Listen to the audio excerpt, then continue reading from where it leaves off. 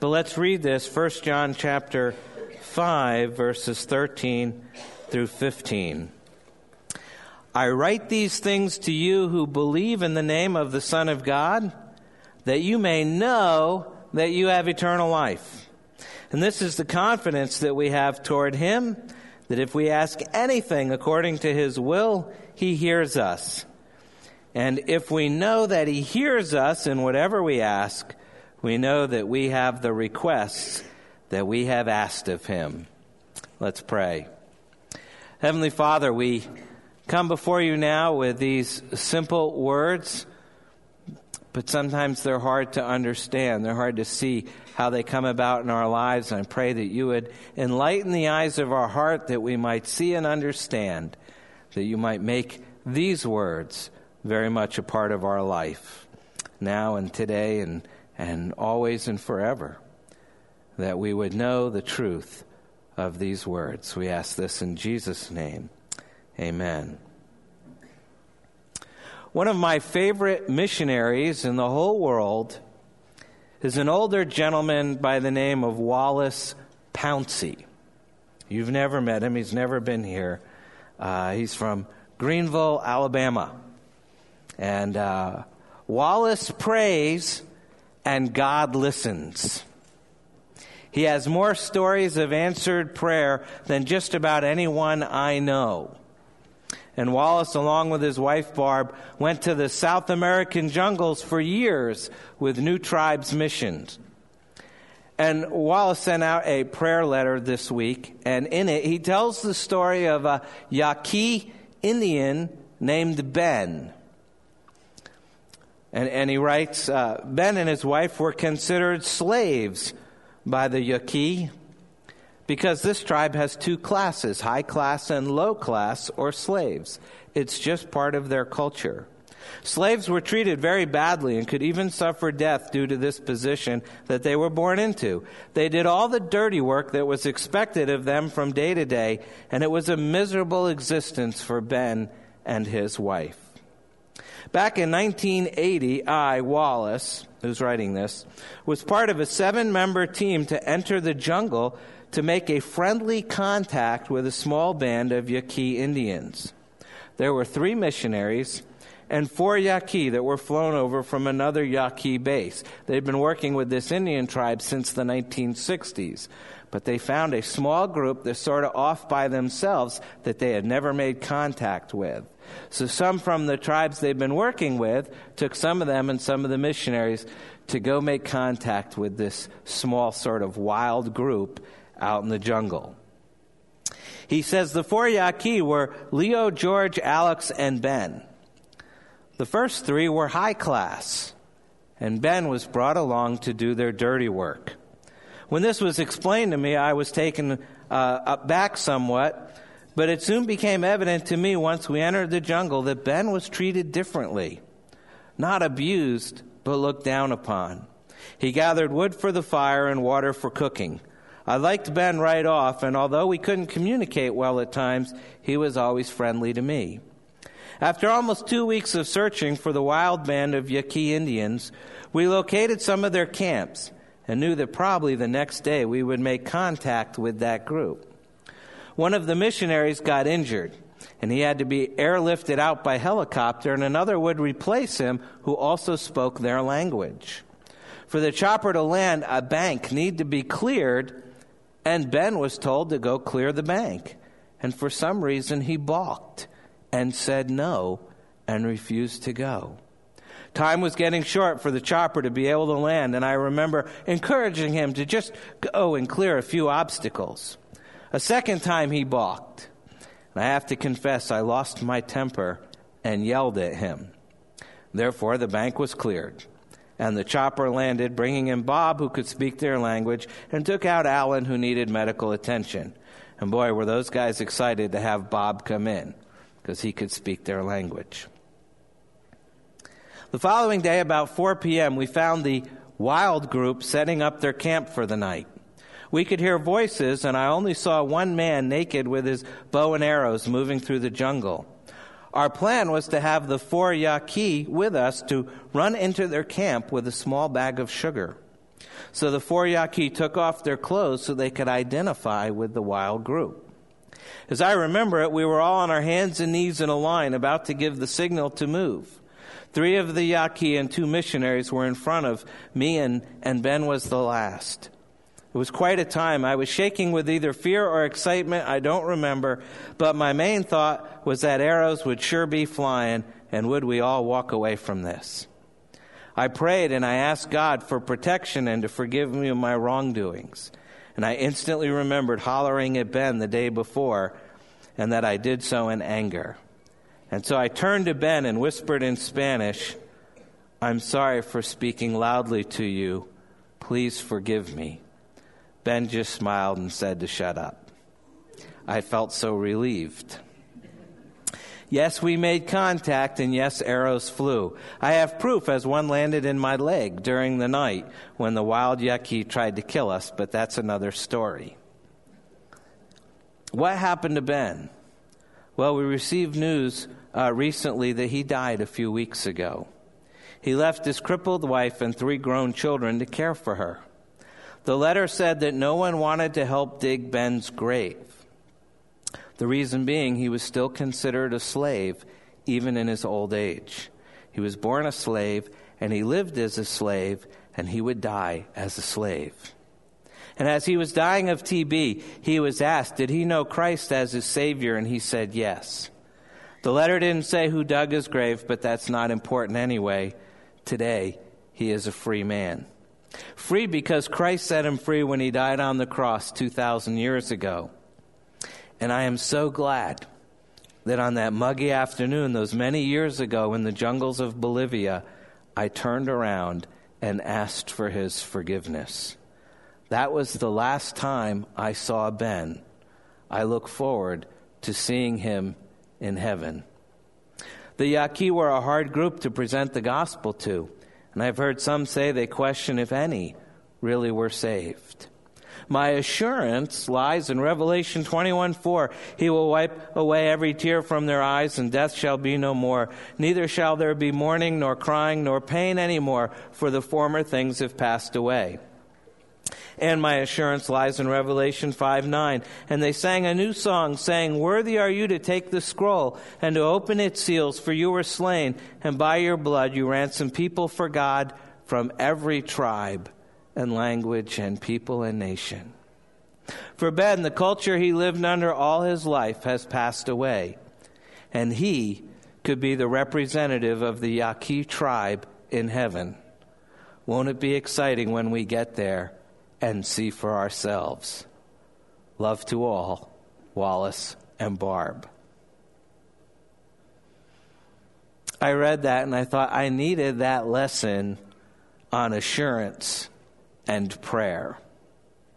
And there's usually no better place to learn it from than at the feet of old missionaries whose faith is far greater than my own. And I imagine that in the struggling church in Ephesus, probably was a lot like that. And they got a letter from John the Elder, the last living apostle. And so in today's passage, he's writing to them and to us about assurance and prayer. So let's learn from him. Today we're in chapter 5, starting at verse 13. And John starts by telling us that you may know, that you may know. That should be the first blank. Verse 13, he says, "I write these things to you who believe in the name of the Son of God, that you may know that you have eternal life." Up to now, we've mostly focused on what John has said about the 3 tests of genuine Christianity. A doctrinal test, what we believe about Jesus.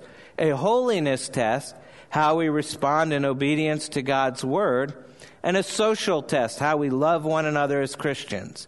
And we've seen John focus mostly on the doctrinal and the social tests here in chapter 5. He's repeated several times the importance of each of us believing in Jesus Christ as he is offered in the gospel, and believing about Christ in accordance with the scriptures.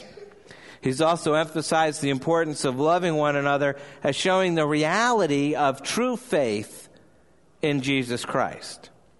And John makes clear that the Christian, the one who is born of God, the one who is overcoming the world, is one who makes a specific doctrinal confession of the real Jesus and shows the reality of his trust in Jesus by his love to God and by his love to one another. And there is something that is especially affirmed in this passage that we've studied together in 1 John chapter 5. Here John gives us a threefold testimony to who Jesus is. He's strengthening our faith in Christ. He points to Jesus' baptism, and he points to Jesus' death, and he points to the testimony of the Holy Spirit. And he said, each of these things confirm the apostles' teaching about who Jesus is and what he has done, and therefore cause our faith to be stronger then in who Jesus is and in what he has done. So that brings us today to verse 13, 1 John 5:13. And John has something to say to a generation that's being impacted by false teaching about Jesus. And since our generation is also being impacted by false teaching about Jesus, I think it's safe to say that John has something to say to us. And as he closes this letter, we only have one more in 1 John. Don't worry, we'll go on and do 2nd and 3rd John. But as he closes this letter, I want you to see a few things he wants us to learn. And first, we get John's reminder of the purpose of this book. You see it right there in verse 13. I write these things to you who believe in the name of the Son of God, that you may know that you have eternal life. John is telling us the purpose of this book is the promotion of Christians' assurance of salvation, their assurance that they truly know God. You've probably heard a verse like this somewhere before. Where is it? It's in the Gospel of John. Turn with me there to John chapter 20, verse 31. Here John explains why he wrote the Gospel of John. Same author, different book. Listen to it, John 20:31. But these are written so that you may believe that Jesus is the Christ, the Son of God, and that by believing you may have life in his name.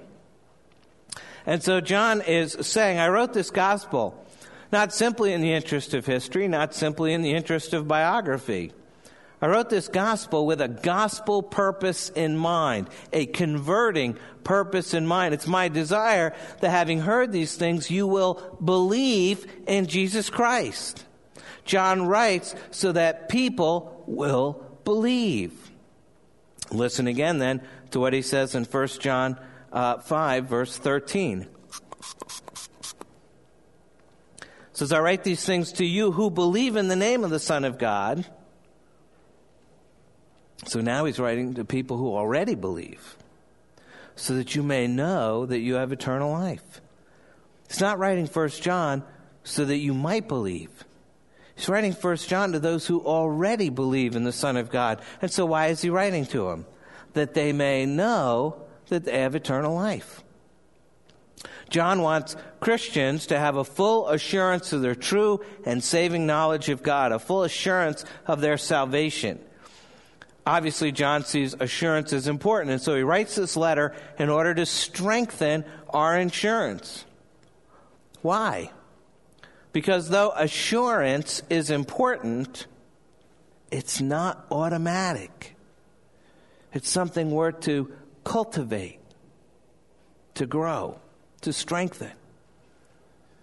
It's interesting, if you put the Gospel of John and the letter of 1 John together, you're seeing John build progressively a four-part case. He wants us first to hear the truth, and so he writes the Gospel of John, in some measure 1 John. He wants us to believe the truth, so he argues in the Gospel of John and says, these things were written so that you'll believe. Then, of course, he gives you reasons why you ought to have believed in 1 John. So he wants you to hear the truth, he wants you to believe the truth, and then he wants you to live the truth. That's what 1 John's all about. That's what Frank prayed about earlier. This letter is so much about living out the truth. Not simply saying it, not simply knowing about it, but actually living it. And then fourthly, he wants you to be assured of the truth. And so he's telling you here, I've written this to people who already believe in the name of the Lord Jesus Christ. I wrote my gospel so that people would believe in Jesus. I'm writing this letter to people who already believe in Jesus, that they may be assured of their salvation. Now, I don't know how many Christians I've talked to over the years. This may be true for some of you who have struggled in some measure with this whole idea of assurance. You know, they question, am I really saved? I think it's one of the great testimonies of the reality of the Scriptures, that it is the Word of God, since so much of the Scripture is taken up with assuring Christians of their salvation. How could it be if they were uninspired men 2,000 years ago, 3,500 years ago? How would they know that I was going to struggle with assurance of salvation? Well, they couldn't have known that. But God in His infinite wisdom knew that, because He is the ultimate author of this Word. And He knows He's going to have precious children who struggle with assurance.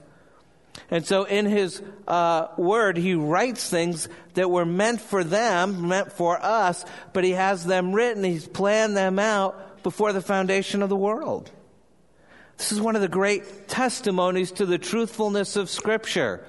It was written thousands of years ago, and yet it deals with issues that we are facing and struggling with and questioning today. And John wants us to see that assurance is vital to the stability of the Christian life. And he wants to do what he can to encourage us to grow into a full assurance of our salvation. So there's the first thing. That's what John wants to promote here in the writing of this letter. And as you've read 1 John, maybe you found it to be a tough book. It really forces some soul-searching, some self-examination. And John's saying, although we have to do that hard work of self-examination, my purpose is not to discourage you. My purpose is to encourage you. My purpose is not to raise doubts in your heart. My purpose is to confirm faith, to give you assurance in the Christian life. That's so important for us to remember. It ought to be a standing concern of us as brothers and sisters in Christ in this church, that we would be praying for one another to grow in assurance. We probably don't pray about that very much. But it seems to be from this letter that ought to be a regular prayer. Because a Christian who is assured of his or her salvation is a Christian who's more bold, more energetic, more active in the service of the Lord. We ought to be praying this for one another. It's John's desire that we grow in assurance. That's the first thing. Now let's look at the second thing. You see it starting in verse 14. Verse 14, that if we ask. And this is the confidence that we have toward Him, that if we ask anything according to His will, He hears us. Christian assurance of answered prayer is the topic of these verses. And John is going to talk about the impact of assurance in this area of prayer. As we pray in accordance with God's will, John says, as we pray with the assurance that we know God and that we are His children, should transform our practice of prayer. What does prayer do? This is hard. A lot of people have tried to answer this question over the years. What does prayer do? There are Christians today who say that prayer changes God's mind. The other Christians say, no. Prayer changes things. It changes the way things are. And then there's some other Christians who say, no. Prayer changes you. Well, which is it? Does God's mind get changed by prayer? Do things get changed by prayer? Do we get changed by prayer? Well, in prayer, we don't change God's mind. That would be a frightening thought. If I could change God's mind, and then my individual, finite, sinful will could at any discrete point in this universe change the will of God. If you thought that my prayer could change the mind of God, you should never sleep again. that would be frightening. I mean, I've had some just flat out unbiblical prayers. Lord, do something with her. Some of you have prayed that. I'm not going to tell you who the her is. There's probably been many hers. And they're not all sitting over there. She's away. She needs more prayer. Being away. Now, you don't want my prayer to change the mind of God. That would be frightening. And we do read in passages, and particularly in Exodus 32 and 33, the language of God changing his mind is used. And it's clear from the passage that Moses, in fact, is being brought into line with God's will. And God in his mercy is withdrawing a previously announced punishment. But the punishment itself is contingent upon Israel either being stubbornly unrepentant or willingly repentant. So it doesn't reflect a change of God's mind, but a change of Israel's posture towards God. And it's the same in some other passages where that kind of language is used. Clearly, we don't change God's mind. But does prayer change things? Well, not technically. Technically, God changes things. He may use prayer in his purposes of God changing things. Well, then, does prayer simply change us? No. Some people would say all prayer does is bend us to God's will. That's true. We do learn God's will in prayer. Our hearts are conformed to say yes to the Lord in prayer. I mean, if we thought we could handle all this by ourselves, we probably would never pray. In some degree, prayer is an admission that I can't handle everything by myself. That's not all that prayer does. In prayer, we don't change God's mind. We don't change things by ourselves, nor do we merely come in line with God's will, although that's true. But in prayer, we become God's instruments to effect his will. And thus God in his grace works out his plan with the use of our prayers. That's what happened to Daniel in Daniel 9. We'll be getting to Daniel at the beginning of next year. And I encourage you to go and read that. You remember Daniel had a prayer for the return of Israel from captivity. And it's the very prayer that God uses, not just to return Israel, but he claims that when he brings Jesus into this world in Daniel 9. It's a great story. You should go read it. And that's how God uses prayer. He uses our prayer as instruments to effect his will. And John is saying that one important place where assurance impacts us is in the practice of prayer. Our boldness in prayer will very much would be tied to our assurance of salvation. And John wants us to have confidence in prayer. If you're not assured that you're saved, if you're not assured that you really know God, you're not really convinced about this whole prayer thing to begin with. And he wants us to have confidence in prayer. But there's a flip side to that too. He's saying, be very confident in prayer. But he's also saying, don't be presumptuous in prayer. Presumptuous is when you presume something upon God that, of course he'll do that. I asked. After all, I'm the pastor. He's got to do it. Doesn't work that way. I know. But listen here. He doesn't want us to be presumptuous. He says this. And this is the confidence that we have toward him. If we ask anything according to his will, he hears us. Now why do you have to put that little phrase in there? In accordance, according to his will. He's making it clear that we're not to be presumptuous in prayer. We're always to pray, thy will be done. It says if we ask anything according to his will. John wants us to be bold in prayer. He wants us to be assured in prayer. But he also wants us to pray in accordance with God's will. So then he says, and if we know that he hears us, verse 15, that he hears us. Listen how he puts it. And if we know that he hears us in whatever we ask, we know that we have the request. We have the request that we've asked of him. John speaks almost as if it's past tense. If we've asked him, we have it. And he's talking to us here about Christian assurance that God will answer our prayers. John wants us to be totally confident that God will hear our prayers, and he even speaks of them as being answered as we ask them. We know that we have the requests we have asked of him. Have you ever had a prayer answered before you prayed it? A few nods. We once were in financial difficulty, and we were given a van. And it was great. We really needed it. And so we had this van and sat down and said, we have to get it licensed and registered and a title transferred to our name and pay the property taxes and all that kind of stuff, and figured it out, and it was like $480 or something like that. And we didn't have it. It was sitting on the front steps, and the mailman came. In the mail was a check for $500, written like 4 days earlier. Now, when I was praying for that money, the check had already been written and mailed.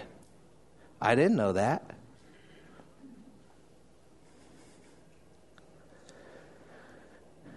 But we have to be careful, because that can also sound like something that some Christian friends might take and use as license.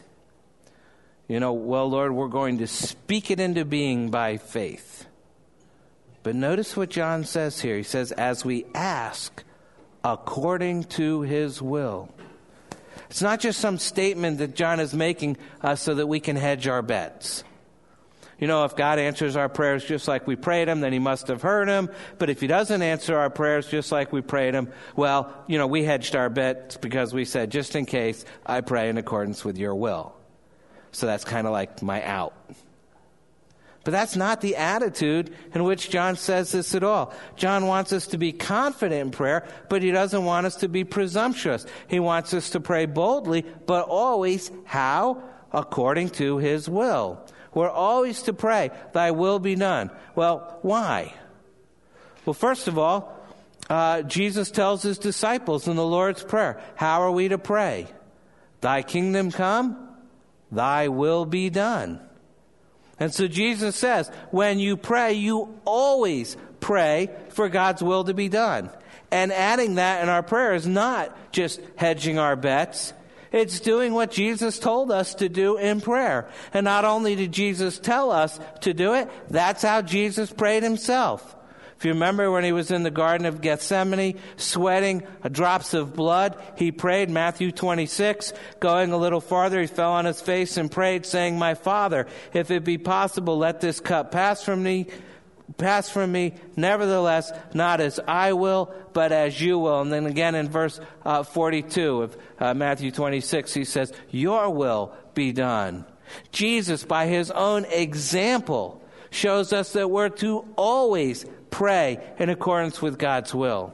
And John had heard Jesus teach this, and he heard him pray this way. And so John says to these Christians, pray boldly. Be assured of God's answers to prayer, which are in accordance with his will. Pray confidently, pray often, pray boldly, always in accordance with his will. And John, in inspired scripture, says that's how we're to pray.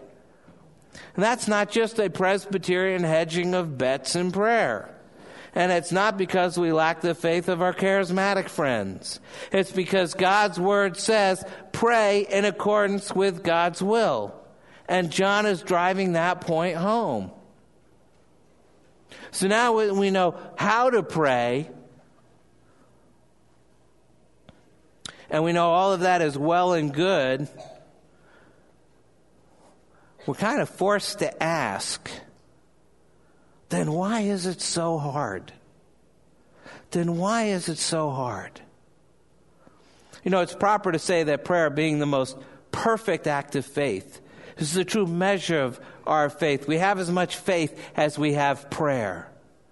and if we have real confidence in what God has said, if we have genuine conviction of His presence and His promises and of the unseen world, we won't hesitate to enter that world, to lay claim to those promises, to draw near to God, all of which we most perfectly do in prayer. And that's why so many Christian writers and authorities over the centuries have held that the ultimate test of any Christian life is the amount of time that Christian gives to prayer.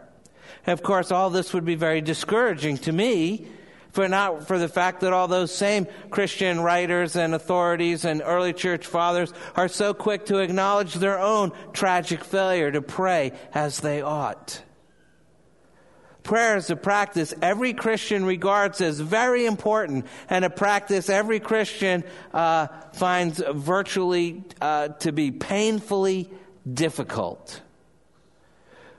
Most of us would agree, if I asked you, is prayer important? Virtually everybody here would say, yes, it's very important. The Bible talks about it a lot. Well, if it's really that important, then you do it a lot, right? And a lot of people would say, not as much as I should. Because we don't want to say, I hardly pray at all. It's very easy to pay lip service to prayer, but it's an altogether different thing to pray. To really pray. Pray as a Christian knows that he or she ought. I read a funny story from Senator Eugene McCarthy, who's a retired senator a long time ago. Remembers about President Eisenhower. He became president. He sent out a letter to the nation, and all the newspapers published it. They did that sort of thing back then. Asked him to spend the very first 4th of July of his administration in prayer for the nation. And on that day, Ike went fishing in the morning, golfing in the afternoon, and played bridge all evening. And so it is so often with us. We talk prayer much better than we actually pray. Indeed, it would be a matter of shame to almost all of us, were it be made known to everyone else here today, how much time we actually spend in prayer. How many times a day we actually pray. How faithfully we remember to pray for those things that should always be in our prayers for God's people. How well and how accurate was the great Scottish preacher Alexander White. He said, there's nothing in which we need to take so many lessons as in prayer. There's nothing of which we're so utterly ignorant when we first begin. There's nothing in which we're so helpless. And there's nothing else that we are so bad at all of our days. And no wonder. Prayer is pure faith. It's an act of faith. There's nothing of sight, nothing of the senses in it. It depends entirely upon our belief, our conviction that God is there, that He'll hear us, that He'll answer us just as He's promised. There's nothing physical or earthly to sustain us in this most spiritual of all works. Every Christian knows how much, as a person of sight and sense, that he or she struggles to live by faith. And in nothing is it required that we live by faith more than in the practice of prayer. Nothing else demands faith more than that. David Martin Lloyd-Jones, great preacher, said, everything we do in the Christian life is easier than prayer. Everything we do in the Christian life is easier than prayer. This is the means to every good end in any Christian's life. Martin Luther said of the Reformation of the whole church in the 16th century, prayer must do the deed. Well, that should be the same thing that can and must and should be said of every change that needs to be made, of every need that has to be met in your life. Prayer must do the deed. Without me, Jesus said, you can do nothing. John 15:5, I am the vine, you are the branches. Whoever abides in me and I in him, he it is that bears much fruit. From apart from me, you can do nothing. Charles Spurgeon, another great preacher, once said, the most important event in the history of Scotland was when John Knox went upstairs to pray. I'm only being true to the witness of Scripture when I tell you the most important event in your life is when you close the door and fall to your knees and really pray. Pray as John Knox prayed. He defined prayer simply as an earnest and familiar talking with God. In Scripture, prayer is an intensely spiritual and personal thing. It's a communion between the heart and the Lord who knows the heart. It's a coming to the holy Lord God Almighty. And consequently, prayer must involve yourself in those things that please God and are acceptable to Him. And then to be effective, prayer should be offered with, as the author of Psalm 24 says, clean hands and a pure heart. Psalm 24, who shall ascend the hill of the Lord, and who shall stand in His holy place? He who has clean hands and a pure heart, who does not lift up his soul to what is false, and does not swear deceitfully. He will receive blessing from the Lord, and righteousness from the God of his salvation. Such is the generation of those who seek Him, who seek the face of the God of Jacob. Let nobody think he can live in rebellion against the Lord, and yet come to Him, ask, and receive whatever he wants. No wise parent rewards disobedience in his children.